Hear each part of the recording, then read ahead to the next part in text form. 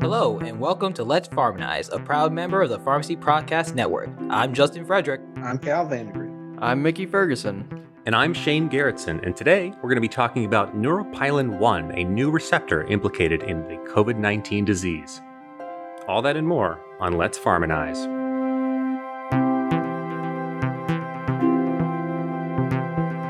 The content of this podcast is not intended to be a substitute for professional medical advice, diagnosis, or treatment. The views and opinions expressed within are those of the authors and speakers themselves and do not necessarily represent any affiliated institution or third party.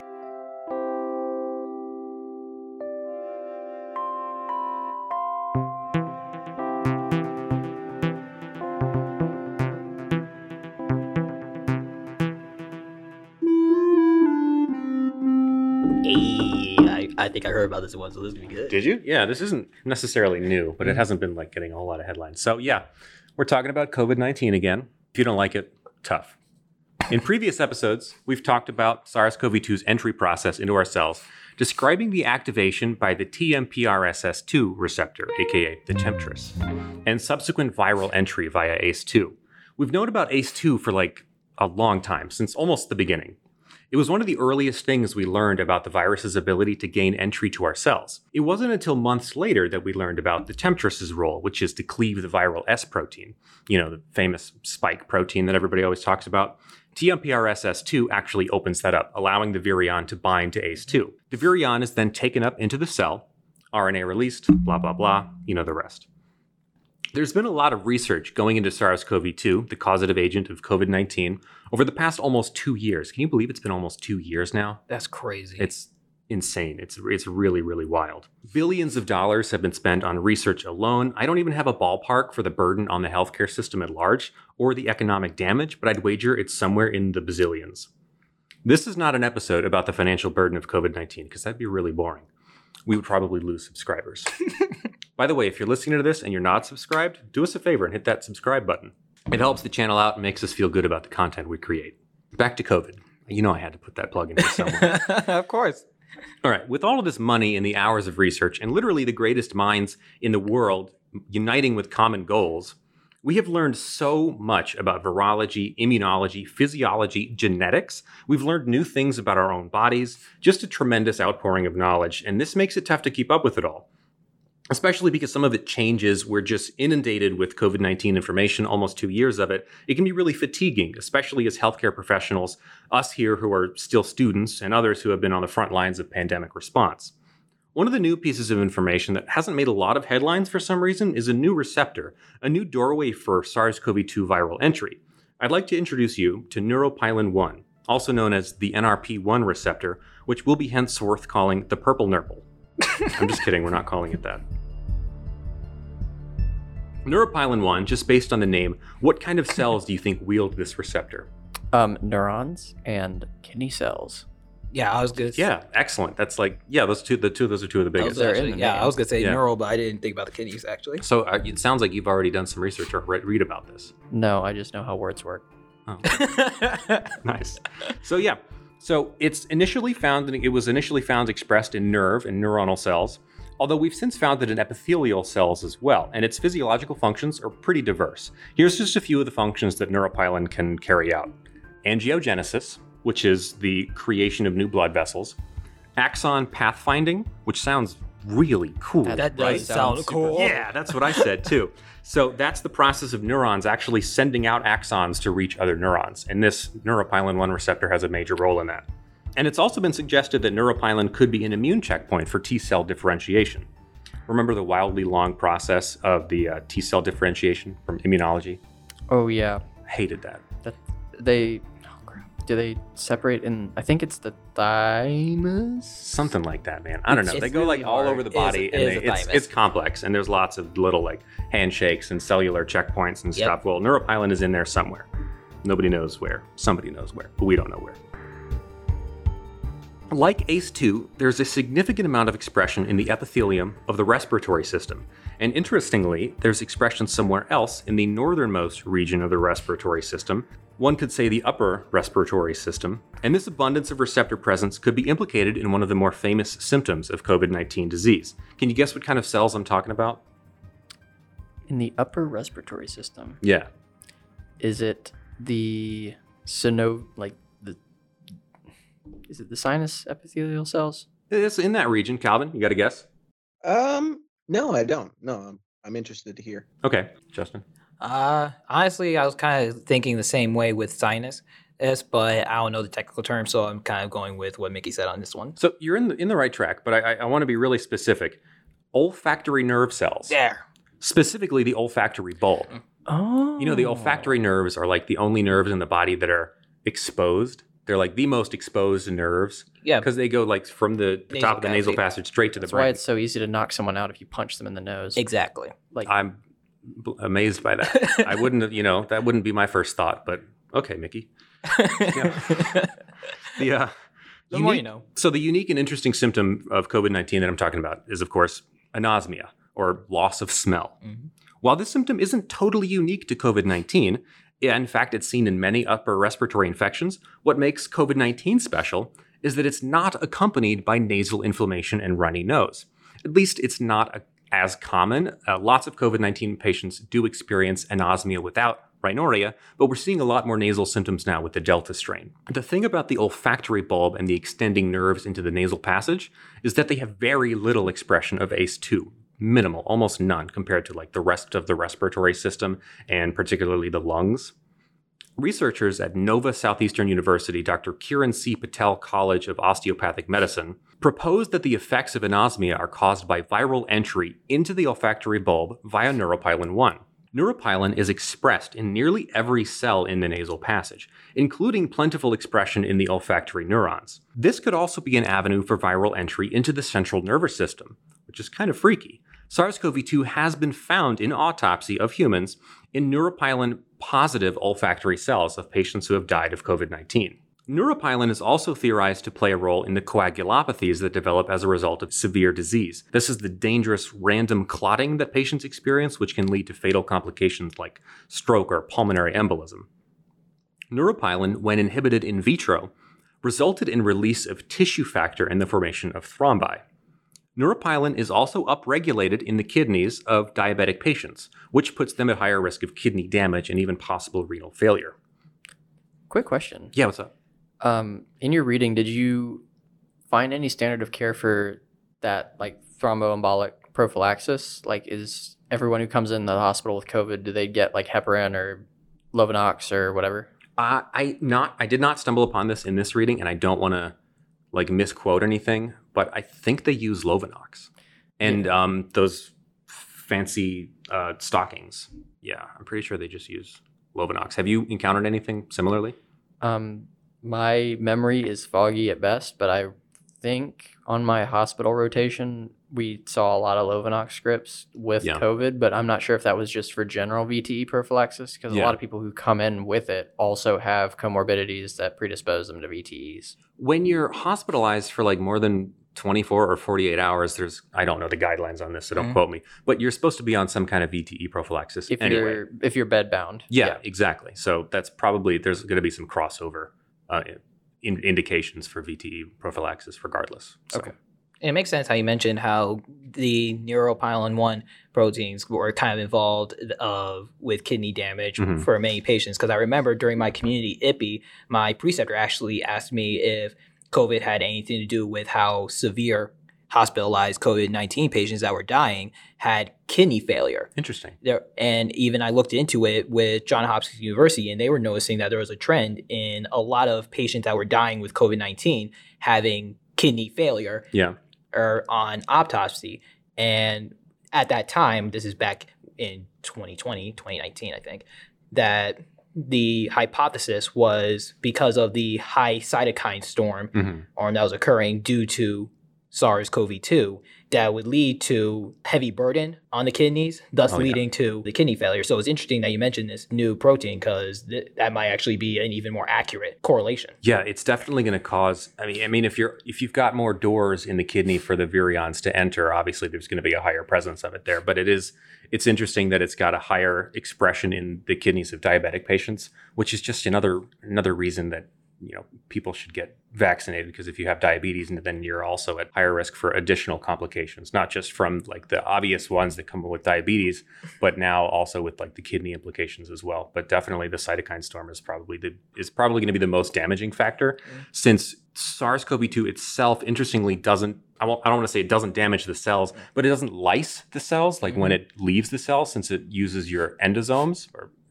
endosomes. Endosomes. Yeah, because that's just like other viruses like Ebola, I'm pretty sure, and herpes is a big one. They lyse the cells when they leave. They just blow it up. But COVID's just like, goes out the back door and it's like, see ya. I'm going to go mess with the other cells now. Hit it, quit it, and let the rest of the body deal with it. Hit it and quit it. Yeah, baby. All right. Let's get back into it. COVID confirmed dead beat dead. Yeah. So the last thing I want to talk about regarding COVID-19 today, which to me is the most significant, at least in terms of possible research for the future. Now, this part's going to get complicated and may even seem contradictory, but bear with me. One of the other functions of neuropilin-1 is nociception, or the sensation of pain. I mentioned earlier that neuropilin plays a role in angiogenesis. One of these mediators is VEGF-alpha, or vascular endothelial growth factor alpha, and VEGF-A also plays a role in various neuropathies, and it's been studied for quite a few years. It was noted in 2018 that there was a correlation between VEGF expression in synovial fluids, that's lubrication for your joints, and higher pain scores in patients with osteoarthritis. Now, I know what you're thinking, Mickey, and yeah, I wrote your name on the script here. Self-reported pain is subjective, and not always the best indicator for really anything. It's really hard to utilize this information clinically, but wait, there's more. There has actually been significant study on rats into the effect of VEGF on pain and rats' response to painful stimuli, and VEGF consistently shows a pro-nociceptive effect. Increased VEGF shows higher pain, while decreased or inhibited VEGF shows decreased pain response. The same goes for neuropilin-1. When administered neuropilin-1 or neuropilin-1 antagonists, rats showed increased tolerance to painful stimuli. So you're probably thinking, so what's the point? The point is, the spike protein blocks neuropilin-1 and prevents VEGF from communicating in the pain cascade. Spike protein, when administered to rats, was analgesic. These rats are essentially given what's called induced mechanical allodynia by a spared nerve injury. Essentially, scientists ligate or tie off 2 of the 3 branches of the sciatic nerve, which results in hypersensitivity in one region of one paw. I watched a video on this and I can show it to you. I'll link it in the notes. It does include mouse surgery, but it's surprisingly bloodless. I thought that was really cool. I mean, if you don't hit any blood vessels and the nerves are closer to the skin. Yeah, essentially. But I don't know. I just expected there to be like, some blood, but there wasn't. It's just like, meat. It honestly looked like undercooked chicken. Yum. But yeah, so that was pretty cool. So they sliced this rat open, or a mouse, whatever, and then they like trim the 2 of the sciatic nerves, and then they leave one nerve intact so it becomes hypersensitive. And then they make it sit on like a table that's got like mesh beneath it, and then they just like poke it with they poke like the paw with a little needle and just like see how it reacts. And they have like criteria based on like how quickly it retracts or whether it starts licking the paw a lot as to determine like its threshold for pain. That's pretty cool. It is pretty cool. They can then use the unoperated paw as a control for comparing pain threshold and response. Mm-hmm. When administered the SARS-CoV-2 spike protein, mice showed a much higher pain threshold in the surgically affected paws. Now, why hasn't COVID-19 resulted in analgesia for people infected? In fact, it's causing pain, and like other viruses, is associated with soreness in muscle and joint aches. Plus, the reported peripheral neuropathies patients experience after most other symptoms have resolved already. Despite any analgesic effect of the spike protein, the virus is doing a lot of other stuff in the body as well. It's triggering a massive inflammatory response, like once you mentioned earlier, the cytokine storm, just wreaking all kinds of havoc with a ton of other mechanisms. Inflammation has a bunch of other pathways, namely cytokines and other agents of the immune system. If you've got one analgesic effect going on and a dozen inflammatory pathways getting lit up, it's like taking Tylenol and then shooting yourself in the foot. It's going to hurt. This breakthrough may not lead to a cure for COVID-19 or even necessarily new information for treatment or vaccine development, but discovering this new pathway for pain communication could mean an entire new class of medications that exploit this non-opioid pathway for pain relief. The spike protein would have to be augmented to specifically target neuropilin-1 over ACE2, and it would have to be designed in a way that it wouldn't be eliminated by the immune system. We know that with the mRNA vaccine, our own cell's machinery is repurposed to create the spike proteins, which are then recognized by the immune system as foreign and eliminated, developing an immune response. Longevity of this treatment was not tested in the mice, as far as I know. It's unclear if they developed any immune response to the spike protein, which would be interesting to see. Ultimately, this clearly requires more research and more funding, and I think it'll be a long time, years likely, before we have any promising results in regard to a new class of drugs for pain, but I think there is hope, and it's wonderful to see something possibly good come out of this. I'm not saying that it makes the pandemic worthwhile, nor even that having this in any way attenuates the losses. At the time of this writing, almost 5 million deaths worldwide. It's just something that we need to be cognizant and appreciative of. You guys know that I like to look on the bright side of things, and COVID has been overwhelmingly bleak for a long time. We need to periodically take a step back and recognize the knowledge that we've gained. So, I have a quick question for Shane. Yeah. So the NRP1 antagonists, right? Those are the ones that are suspected to reduce pain, right? The agonists seem to increase pain. So antagonists. So VEGF, which would be an activator, whereas spike proteins tend to block it, so they reduce pain. Okay. Do you think that this is something we could target with small molecule drugs? Because with the vaccines going around, almost everyone's going to have an immune response against the spike protein. So we'd have to go either the monoclonal route or would have to go the small molecule route. That's very true. I didn't even think of the fact that these people are already, so many millions of people already have an immune response to this. It'd be like, wow, that'd be dangerous. Yeah, I guess we would have to, but now that we have the knowledge of it, I think it'd be fairly, not easy, but easier to create a small molecule target or small molecule to target neuropilin-1, yeah. Because don't we already have like VEGF inhibitors or something like that? We do, yeah, they're for cancer.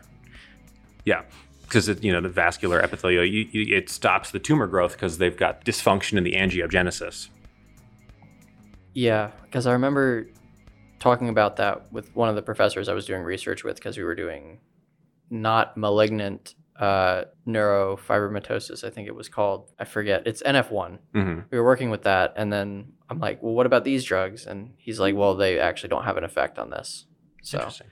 I remember something vaguely about it. Yeah, I did. I read a little bit about the VEGF1 drugs for cancer. And one of the interesting things about, I think, a few of them, they actually have side effects of neuropathies because they're not as selective for neuropilin. They do activate one of the neuropilin things through their similarities with the VEGF. So they end up with like a little bit of neuropathy. Mm-hmm. So I'm kind of curious what a type of drug like this would look like. To me, when you were discussing it, I mean, the only thing I can think of in terms of pain management currently on the market that deals directly with a protein is like Nurtec and all these migraine medications that are coming out now. Is it going to look something like that, where it's blocking a certain protein from binding, and I guess that's it? It's just going to be an antagonist? Could we see something like that? Maybe. I don't think it's going to be as specific as like the CGRP analogs like Nurtec and the other Emgality and Ajovy. Those work on CGRP as well. No, I don't know if it'd be as selective as those guys. I'd imagine that it would be a little bit more broad since it's got such a systemic availability for this receptor. But it'd be interesting to see, yeah. I mean, we also have to consider the broader effects that it has throughout the body, like not just on nociceptive stuff. Yeah, definitely. Because it's like, if your pain's gone but you can't smell anything, like, what's the trade-off? Or if it makes your kidneys poop out, like, eh. Yeah, you definitely have to make it really selective. Well, hopefully it wouldn't be like, something like an inhaler that you huff, and then it wouldn't get into like the olfactory nerves. I don't know. If you take a pill, it's not going to be distributed to the nerves necessarily, to like the olfactory nerves. Something to think about for people smarter than us. I mean, it's kind of interesting that you mentioned at least an oral formulation, because at least I read literally last night that Merck came out with a new oral treatment for COVID-19 called molnupiravir. And how it works is that it literally, once administered orally, it would actually confuse the SARS-CoV-2 to actually think of using it as its viral replication mechanism. Oh. And once it does that, it basically initiates genetic errors so that it stops it from replicating. Yo, that's pretty cool. That is very interesting. I'd have to see what kind of studies they've done about that. I know, like I said, I read about this last night, and currently the studies haven't been published yet. But according to Merck, and I believe it worked on this with another company, I have to do another double check to see what biological biotech company that I worked with on this one. But in the preliminary studies that I did on patients with mild to moderate COVID-19, it actually reduced the amount of deaths by actually 50%. It was a report of 17.3% deaths, which was about half compared to the placebo group. That's dramatic. It is. Yeah, that's so dramatic, in fact, that actually it's already being an independent review organization is actually trying to have it stopped prematurely and have it fast-tracked for approval. Because something like this, with that kind of data, it would literally mean the first oral treatment for mild to moderate COVID-19. Mm-hmm. Now, here's the thing. I saw your head kind of shaking, Cal, that, stopping a trial prematurely to kind of get it on the market, that kind of raises flags for pharmacists like ourselves, or at least pharmacy students like ourselves, as well as any medical expert in research. Because it's like, hold on, we need to actually see this data. And let me be clear, it hasn't even been peer-reviewed yet. Yeah. And yet, the U.S. has already spent $1.2 billion for 1.7 million of the tablets to be used. Whoa. Once it gets that emergency use authorization. So already it's like, are we moving a little too fast? I mean, the data does sound good. Shane, I kind of agree with you that it's like reducing the amount of deaths by half in this preliminary study. I'm like, yo, that's cool.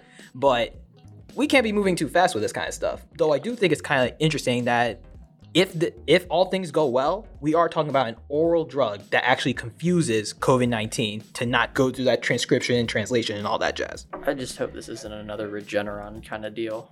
When we inevitably do a podcast episode on aducanumab, we could talk ad nauseum about the EUA process, but it's just, right now it's just bad. We could talk for an hour and a half about that. Yeah. Absolutely. That's pretty wild.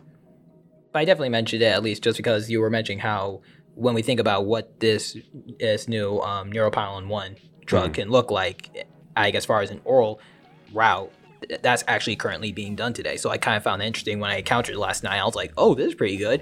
Oh, it's being fast-tracked already. Wait a minute.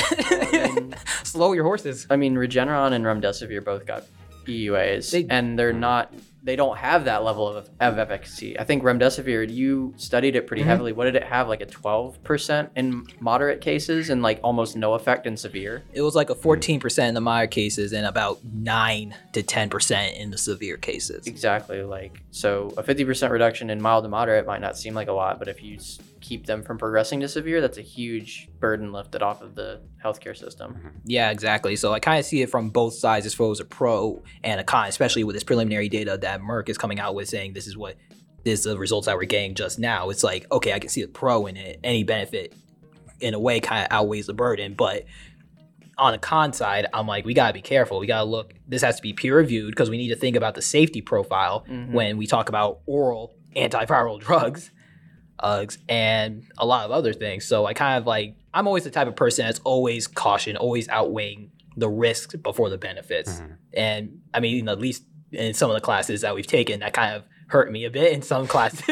And so it's like on some tests, it's just like, you're being a little overly cautious. But I'm like, hey, that's just who I am. Yeah, ID probably is the one where it got you. It's like, maybe we should just use Augmentin. And it's like, no, go straight to vancomycin now. Exactly. Yeah, no. Sometimes you got to get it hard and fast, and sometimes you got to take it low and slow. Yeah. It's the difference between good fried rice and good barbecue. You want to flash fry that rice versus slow rolling that barbecue. I was thinking the same thing. I could go for some barbecue right now.